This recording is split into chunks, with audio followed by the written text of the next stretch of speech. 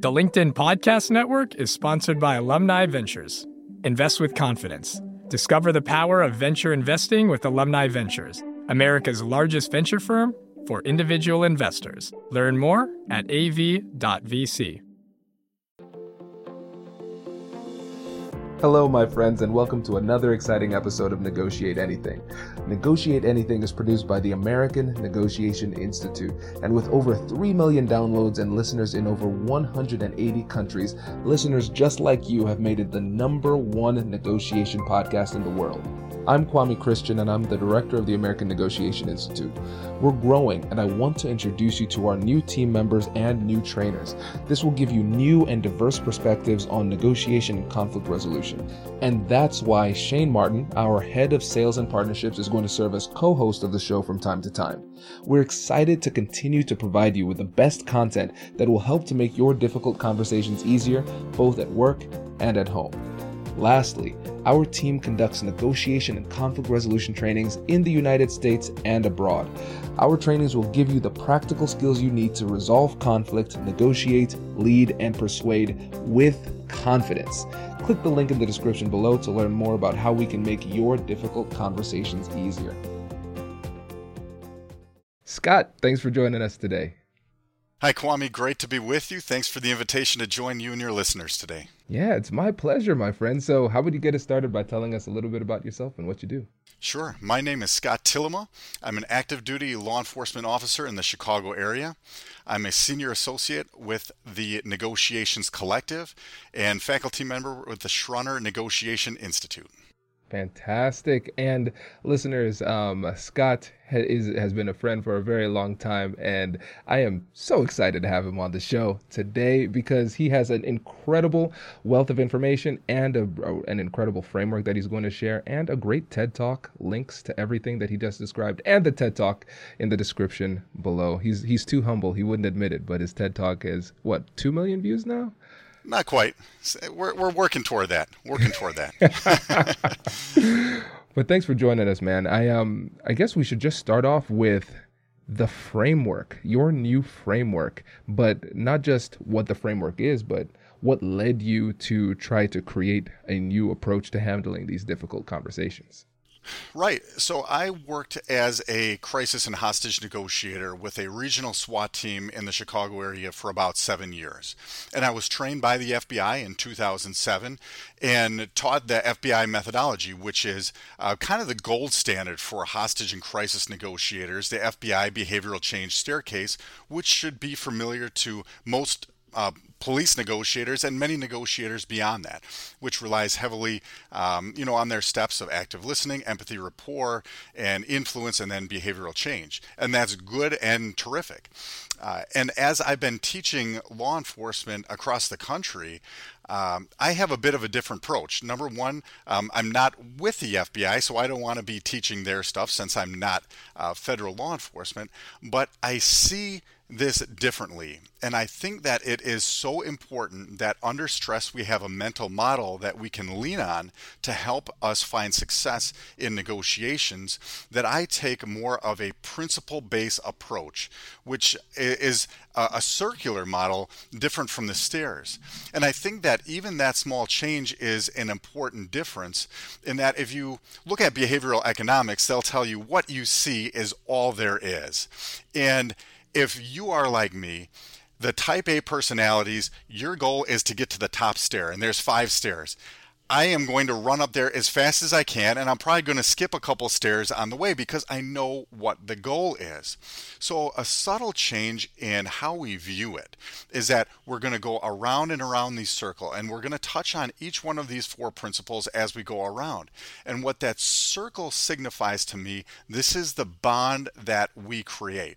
And sometimes negotiators flip out when I tell them this, but I say your goal is not to free the hostages. Your goal is not to get the person to drop the gun. Your goal is to create a bond and a connection with that person. And once you have that, then you're going to have influence. Oh, this is great. This is great. And you know what's really interesting? It reminds me a lot of the Carl Rogers' approach to therapy, if you're familiar with that, because his approach to therapy was really revolutionary because everybody's saying, okay, we want behavior change. We want people to start thinking in a different way. We want them to start acting in a different way. We're trying to get to some specific destination. And his approach was unconditional positive regard. So we're going to try to create this relationship, and the behavior change needs to be completely owned by the other side, and it will happen, if it does happen, through the relationship, but you focus on creating that connection. And so it's almost like by not focusing on the outcome, you achieve the outcome that you're looking for. Right. And it's about the mindset and the process that we are not trying to get to this goal. We're creating this connection. And I'm asked to keynote and train for groups outside of law enforcement. In sales, for example, I just did a sales keynote, and I titled the keynote, Don't Sell. I don't want you to sell and come in with that goal. I want you to connect and create that bond.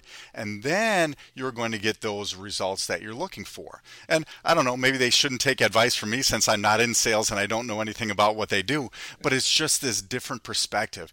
And I think, Kwame, especially right now, it's 2021. We've been living through this pandemic, through this lockdown, and the rules have changed. I mean, number one, we are just seeking connection. We're isolated and we're separated from each other, and that's what people want. We want to connect with each other. But also, I'm finding out in the field, we are incredibly resistant to pressure and people telling us what to do.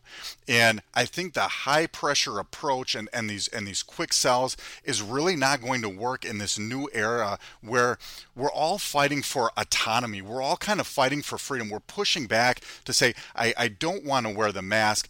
I want this freedom to travel to a different state, to a different country. And we still can't do this, a year and a half after this pandemic started.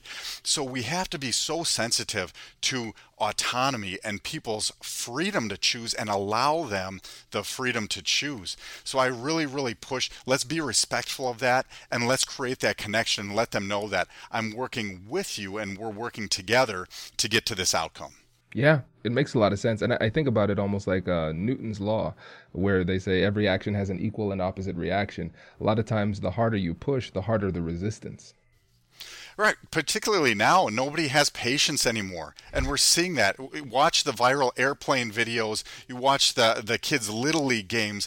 We're collectively getting worse as a society. And this is why now more than ever, we need the skills of listening and connection and trying to understand each other and being good people.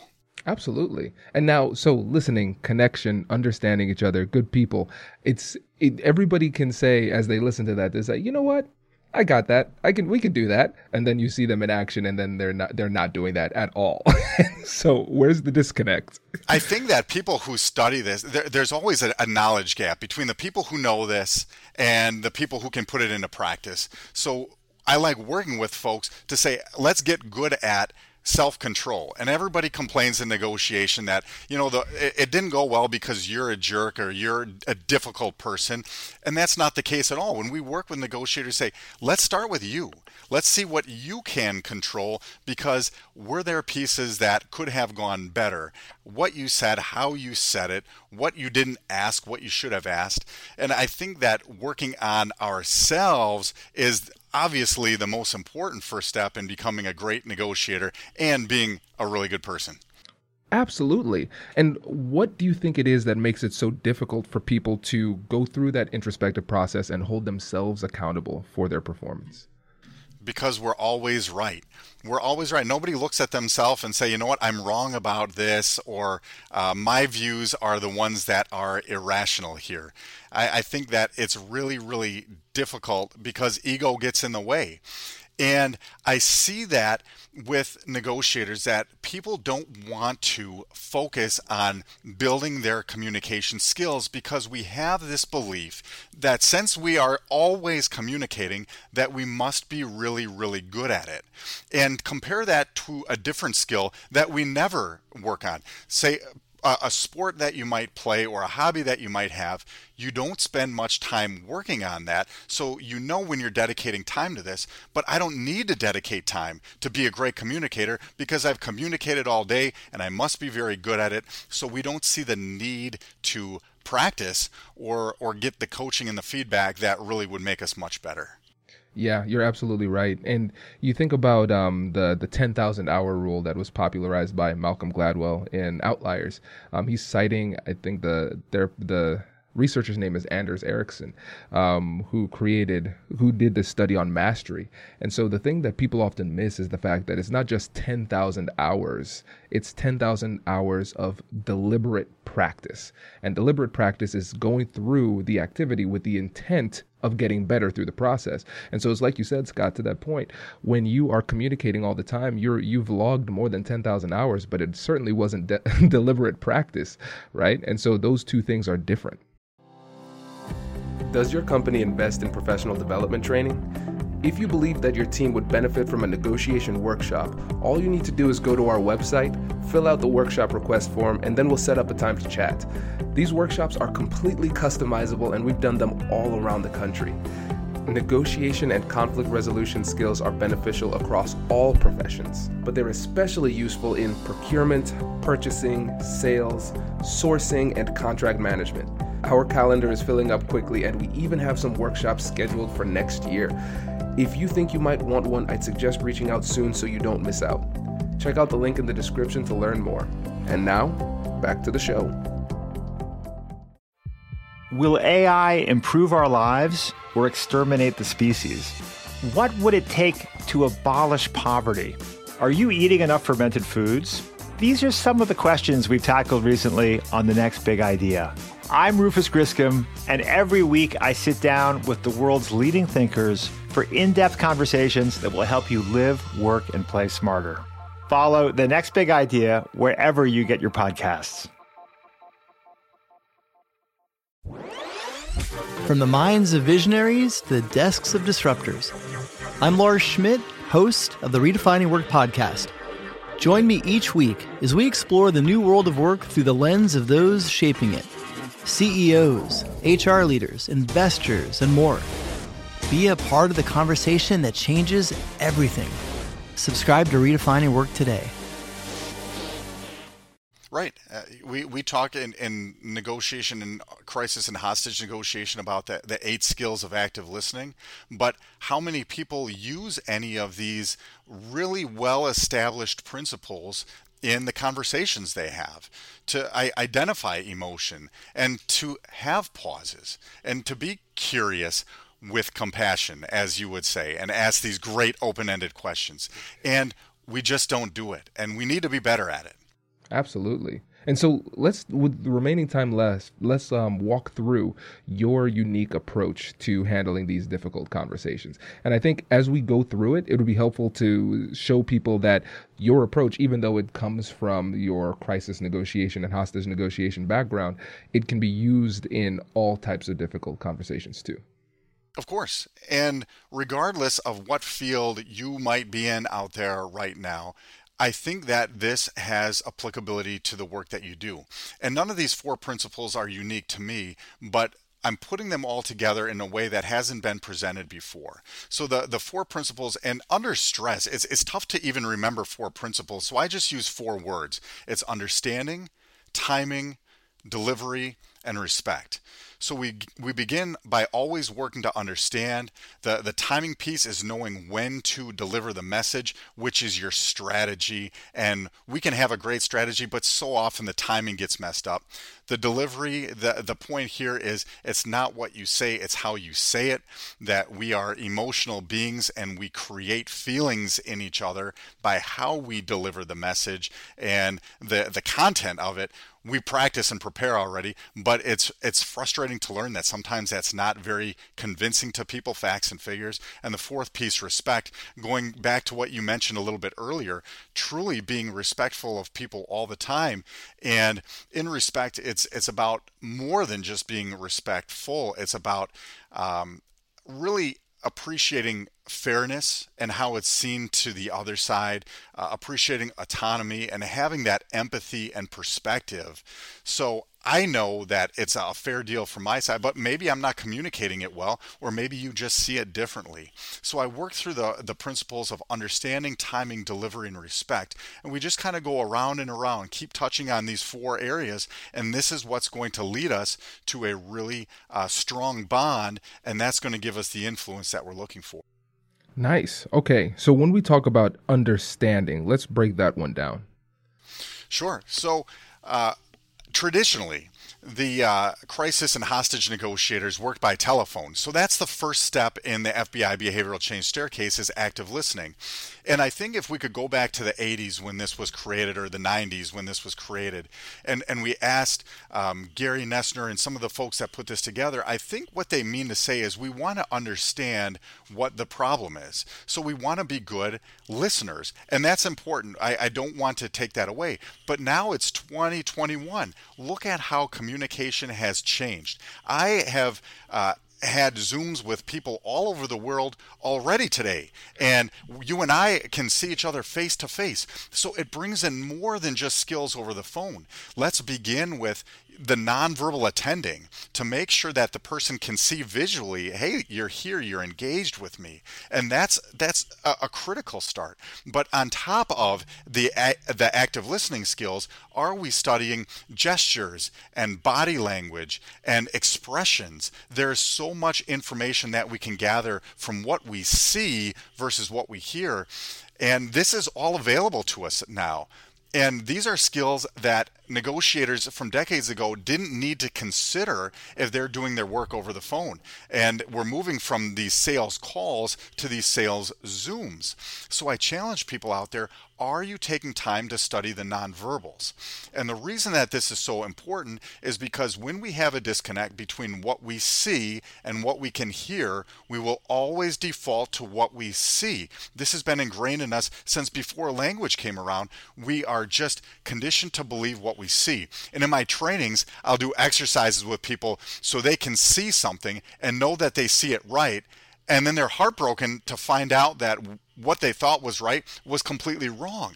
And I present to them, this is the bias that we have, that we believe ourselves and we know that we're right. Would you have taken time to explore this situation if you knew that you were wrong? So it really creates a mindset of humility to think, you know what, I'm interested to know about you. I want to learn about your situation because I want it in your head. What if you're wrong? What if my belief isn't correct? And if I can open up my mind to gathering this information, that's when we become strong negotiators. We become powerful with information and options, and this is how we're gathering this before the negotiation starts and throughout the negotiation. This is just of significant importance. So I think that in the behavioral change staircase, if we could update that from active listening to just working to understand the situation using all the information we have, now we're really incorporating what it takes to be an effective negotiator in the modern day. It makes so much sense, Scott, because what you're saying essentially is that with the behavioral staircase model, you were almost limiting yourself to a certain specific kind of information, just listening through your ears and nothing else. But what you're recognizing here is that there are significantly more, we're dealing with a diverse data set. I think that's a good way to say it, where we have what we can see, what we can hear, and then we can also do research before we meet with the person, especially in the business world. We can educate ourselves and get a deeper understanding by opening our minds up in a different way. Right. We can't solve the problem if we don't know what it is. And I think that that's what you instruct as well in your approach to negotiations. And I think that this is just where we need to begin, to set our egos aside and say, you know what, I might be wrong or I'm curious. And this is what's going to make us creative, to not close you down and say, well, I already understand your situation. You know, I really don't. We're not teaching anyone to say, I understand. That's a huge error. Let's not say that and say, help me understand. Tell me more. I like that. Yeah, just the humility. And what's funny is that you're right. We don't understand. I mean, you've been married for a while. I've been married for a while too. We're learning things every day about our spouses and vice versa. Right. And I'm still really bad at it. Right. Exactly. Exactly. So if we're meeting somebody else in the business world, it's going to be very difficult for us to understand them. So I really like that humility that comes with it, because that can drive our curiosity. We'll seek to learn more if we recognize, hey, I don't understand now, and it's impossible for me to have a full understanding, but I'm going to try my best. Right. And I spend so much time on this piece, not so much telling people how to understand, but showing them example after example how we can be wrong in what we believe. And even when I see it, hey, we might be wrong, to really put the brakes on to say, all right, I am going to take this to heart. And instead of going into problem solving first, which is what we all want to do, let's save that for later. I like it. And now when you're talking about timing, I'm so glad that you included this in your methodology, because I think it's underutilized and underappreciated when it comes to the delivery of a message. So what is it that we need to know with regard to timing? I think this is the strategy piece, and everybody in preparation say, here's what we're going to do, here's how we're going to do it, but they mess up the timing. And I think back to a negotiation where I was talking with a man who said to me, I want to kill you, or I'm going to kill you.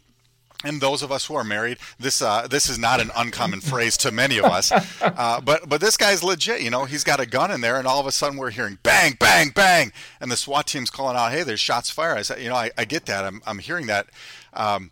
Would this be, I know my goal in the negotiation is to get him to come out, but is this the time to say, hey, I want you to surrender and put the gun down and come out? Of course not, because he is not at a place where he can even hear me. You know, he's under so much stress that he feels the need to fire a gun. And again, we want to go back to understanding and say, you know, how was this helpful to you? You know, and understand what he's trying to do. And I can step back and see that he's just trying to take control of the situation and assert some control, because you can see as the SWAT team's showing up, you're starting to lose your autonomy and your freedom to do what you want to do. Or a hostage negotiation that we were part of, talking to the hostage taker, my partner was talking to him, and as she was talking to him, he's actually vomiting when she's doing the negotiation. And nobody in the team was concerned that, you know, maybe he had a stomach bug or a variation of COVID. It's a manifest of the stress. So are people in a position to hear your message? Are they still waiting to talk? Are they not interested? So we have to make sure that we've developed some type of relationship with them, that we, number one, that we have their attention, which is so difficult to get right now. I hear our attention span has gone from 18 minutes to 2 minutes to about 4 seconds right now. Once we have someone's attention, then we can deliver the message. And I think that Cialdini's book, Persuasion, really kind of speaks to this, to say, let's get the timing right. Let's get them in the mindset so they're open and willing to hear our message and have it be effective. And now people can understand that part. But how do you, as an expert communicator and negotiator, know that you have their attention and know that they would be receptive to a message? I think when they start, the relationship changes. And sometimes I can be the one who's talking, and I need to be monologue because they're not talking. Or sometimes they're the one that's talking. They're coming at me and they've got a lot to say, and they're just giving me the emotional diarrhea of everything, all their grievances up and down. But once this starts to turn away from two monologues and into a dialogue, and we start to exchange thoughts and have thoughtful dialogue, that's when we start to turn the corner into becoming more of a trusted advisor, because we don't listen to strangers. We don't listen to people we don't know. We take advice from people who are kind of in our circle. And we can build that rapport fairly quickly. And once the emotions come down a bit and we're not up and down, and we kind of get into a middle zone and the dialogue begins, that's when we can start exchanging ideas and start maybe giving that nudge or suggestions or asking important questions about where they want to go and how does this deal look to you. Very nice. And so let's say, hypothetically, you're in a conversation. It was a monologue. Somebody was highly emotional, and then you see the level of emotionality start to go down. They're starting to listen a little bit. Becomes more of a dialogue, some reciprocity in the communication style. And then you give a suggestion, or you try to move them a little bit, but they become instantly defensive, and it seems like they revert back to that emotional state. What do you do in that case? That might be a really nice time to throw an emotion label on there. Hey, you sound really upset. And it's not against the rules to apologize in a negotiation. Kwame, you seem really upset, and I want to apologize if I've offended you. Can you share with me what I said there? What about that upset you?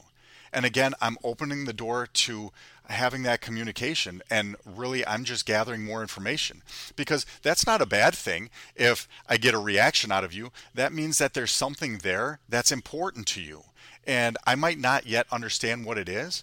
And we all want to be understood. We want to have this connection. So I'm inviting you back into the relationship and taking a humble approach. I apologize if I upset you here. Could you tell me more about why this is upsetting to you, or what did I do so I don't make that mistake in the future, and be open to being educated by that person. That'll bring them back into the dialogue. See, this is great because it still is within your model, right? Because you're recognizing, okay, so timing, I thought I had it, maybe not the right time. I'm going to apologize. I'm going to reset and go back into understanding mode, right? I think it's brilliant. And the thing that's great about this too is the fact that you recognize how important an apology can be, a well-timed apology. And it's so strange. I don't know if you've seen this, but there seems to be a lot of reluctance in the business world to expose yourself to that level of vulnerability and apologize. I do not understand it. I think that especially in my world, in law enforcement, we are taught early on, I am in command and you are the person in control. And what's unique about crisis negotiations is it's tough for us to admit this, but we're not in control of what's happening in there. And I think that when we acknowledge that to people, say, you are in control in there and we are not. But maybe set some boundaries to that too and say, but we are in control out here. And I find that being a little vulnerable with people is really connecting to say, you know what, I'm a little anxious too. I'm a little worried about this too. You're not the only one that's concerned about what might end up with this negotiation, if it's going to go good or bad or different, that I'm concerned too. And having that openness and being a real person is so important to having that connection, because the authority-driven negotiations, I just don't see how that's going to be helpful to us moving forward.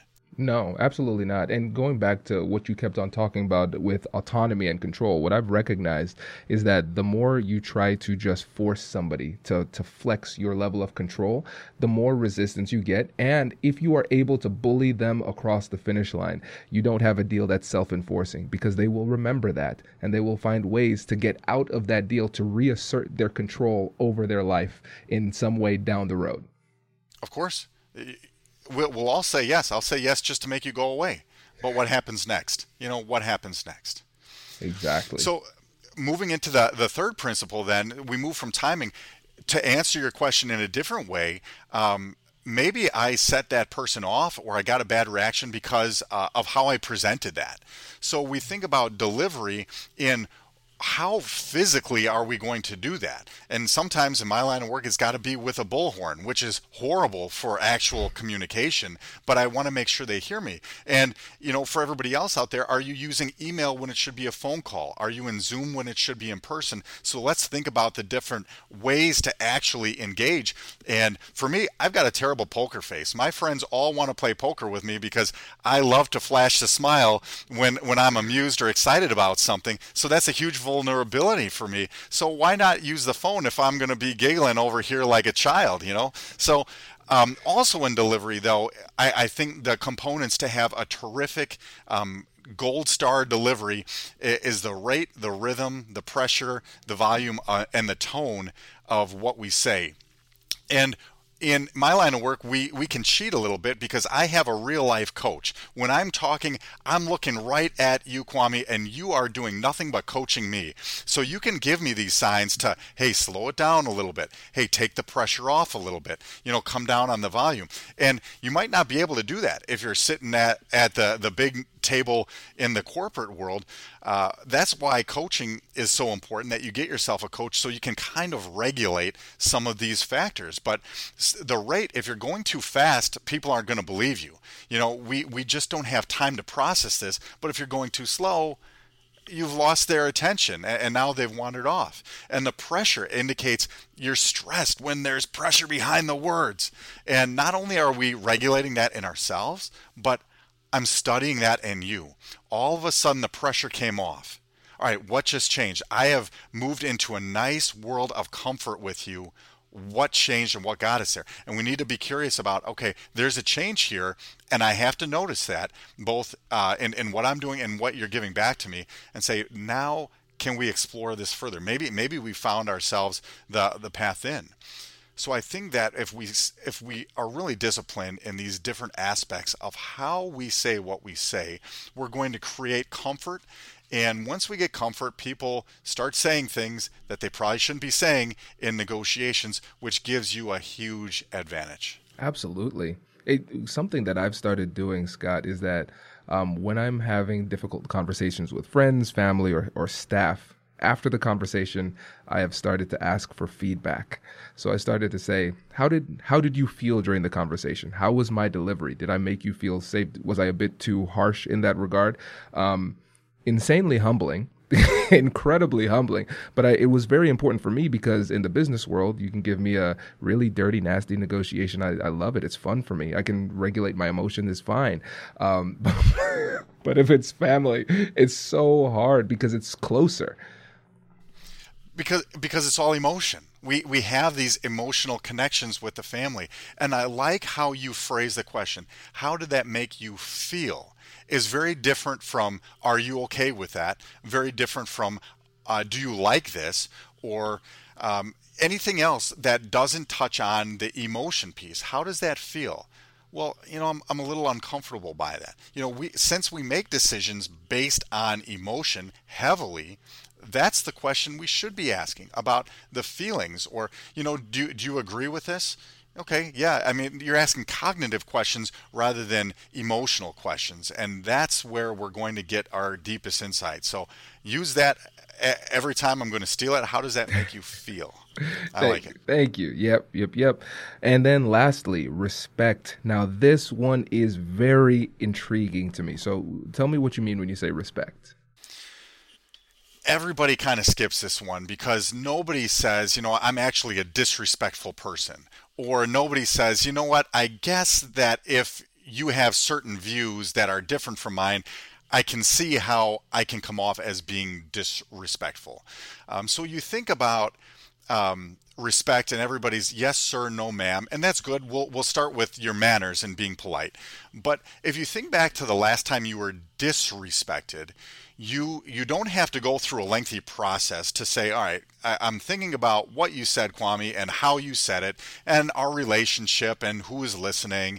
And after conducting this analysis, I've in fact concluded that, yes, in fact, you have disrespected me. Because we just, boom, we know it right away. We know as soon as we were disrespected because it's emotion. It's how we feel. So what I teach on this is we are going to be disrespectful to people. And you don't mean it. And I spent some time instructing and teaching and speaking in Europe. And sometimes I'm in countries where I don't know the language and I don't know the culture. And I am that guy. I am that guy at the grocery store who doesn't know what question they just asked me. And I'm just handing them all the money I have and hoping that somebody helps me here and puts my groceries in a bag. And I don't mean to be disrespectful to them. I just don't quite get it. So when we encounter disrespect, let's first assume positive intent and have a positive mindset about it. When somebody gets your name wrong, mispronounces it, types it wrong, let's assume that I didn't mean to disrespect disrespect you. And if we assume positive intent and we move forward in a way that helps them save face, that when we get to closing this deal, we can still be in a good position, because I don't want you worrying about me throwing it in your face when I didn't like what you said or you didn't like what I said. We don't want that, because that gets in the way of a good positive agreement. So let's work through disrespect in a positive way. But also this is about fairness and making sure that people are being treated fairly. And I like to use the example of the prisoner dilemma to say, here's a whole bunch of money on the table, and you have to make an offer to the other team, and they accept it or they don't accept it, whatever your offer is, and you get what you keep and they get whatever you offered. And it's fun in a group, because some people say, well, I'll just offer half and that should be acceptable. But some of the tough negotiators say, well, I'm not going to offer them half. I'm going to offer them a little bit, because they should say yes.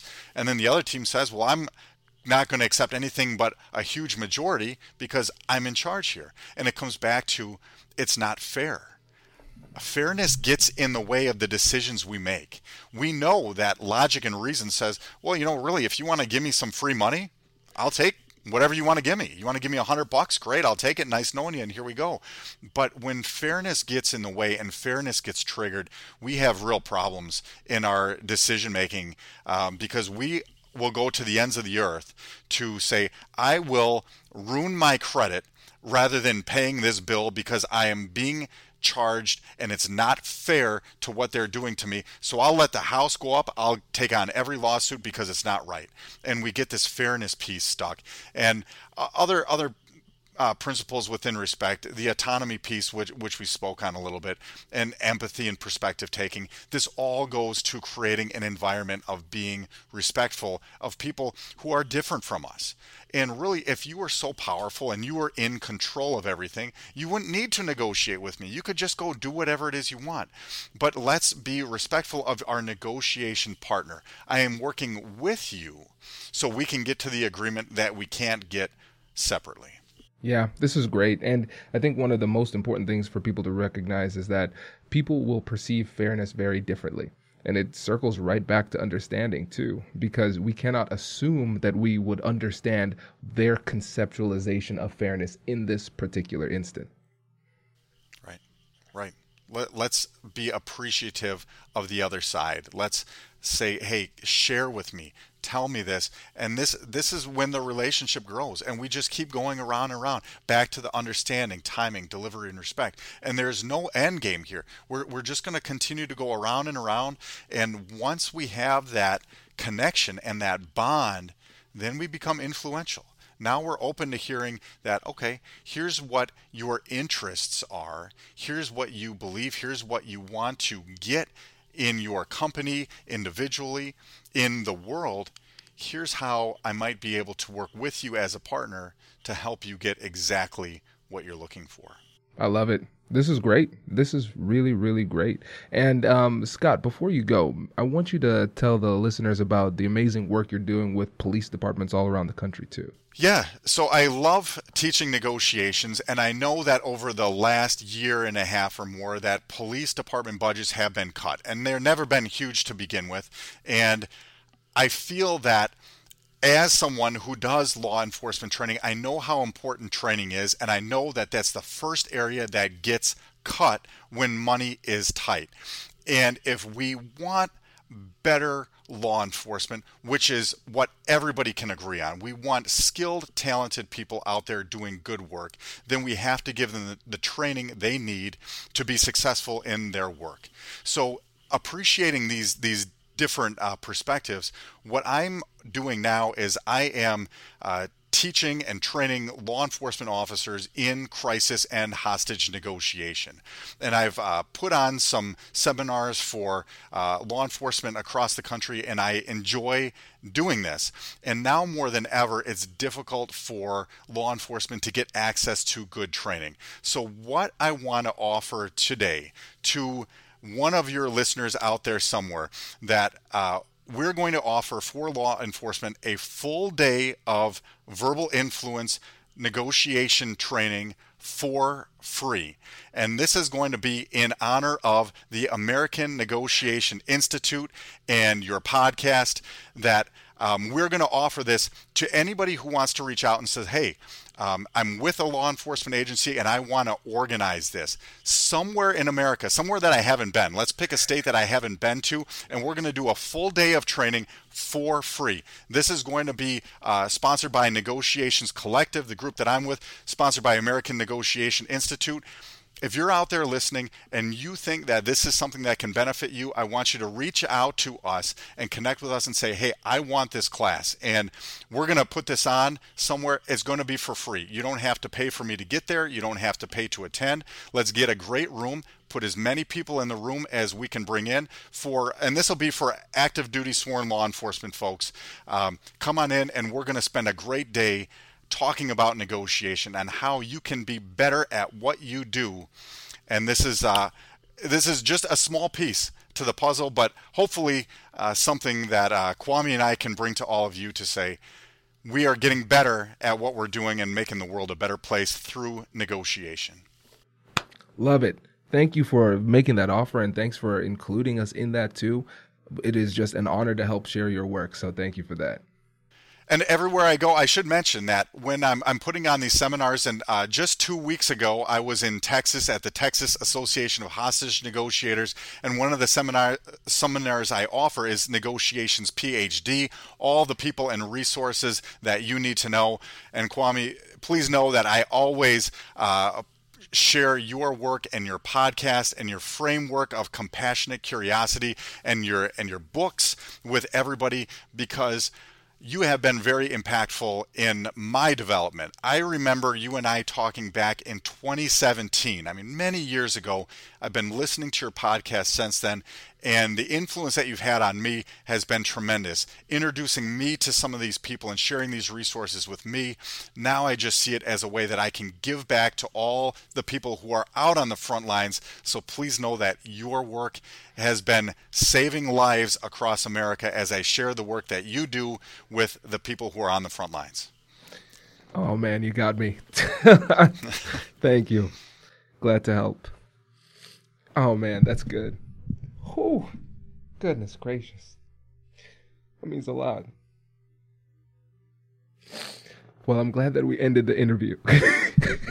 See, we're not cutting that part out. Oh this God. is the effective pause. Oh. This is the effective pause. We're not going to fill it. We're just going to let you enjoy that emotion. Wow. Because, I mean, there's many people out here who've been following your podcast from the beginning. And for you, it probably becomes routine. Here's another guest on your podcast. Here's some Scott guy. Okay, fine. But this is significant work. And there's people who have been following your work that have been finding success in whatever they do, in sales and leadership and influence. This work applies to all of us. We are dealing with people. We are all dealing with people. And there's a reason that this is the #1 podcast in the world in the negotiation field. And you should be proud of what you've done here. And I can't wait to continue learning from you and learning with you. Congratulations! You've just joined an elite club. By listening to a full episode, you're now officially on the Negotiate Anything team. So welcome aboard. What most team members do is they subscribe to the podcast because that allows them to automatically get the latest episodes of the show. The best things in life lie on the other side of difficult conversations. Keep learning, keep practicing, and keep getting better. Your relationships will improve, your career will soar, and you'll have the confidence you need to get the most out of these crucial conversations. Again, thank you for joining the team. We're excited to have you, and I will see you in the next episode. I'll catch you later.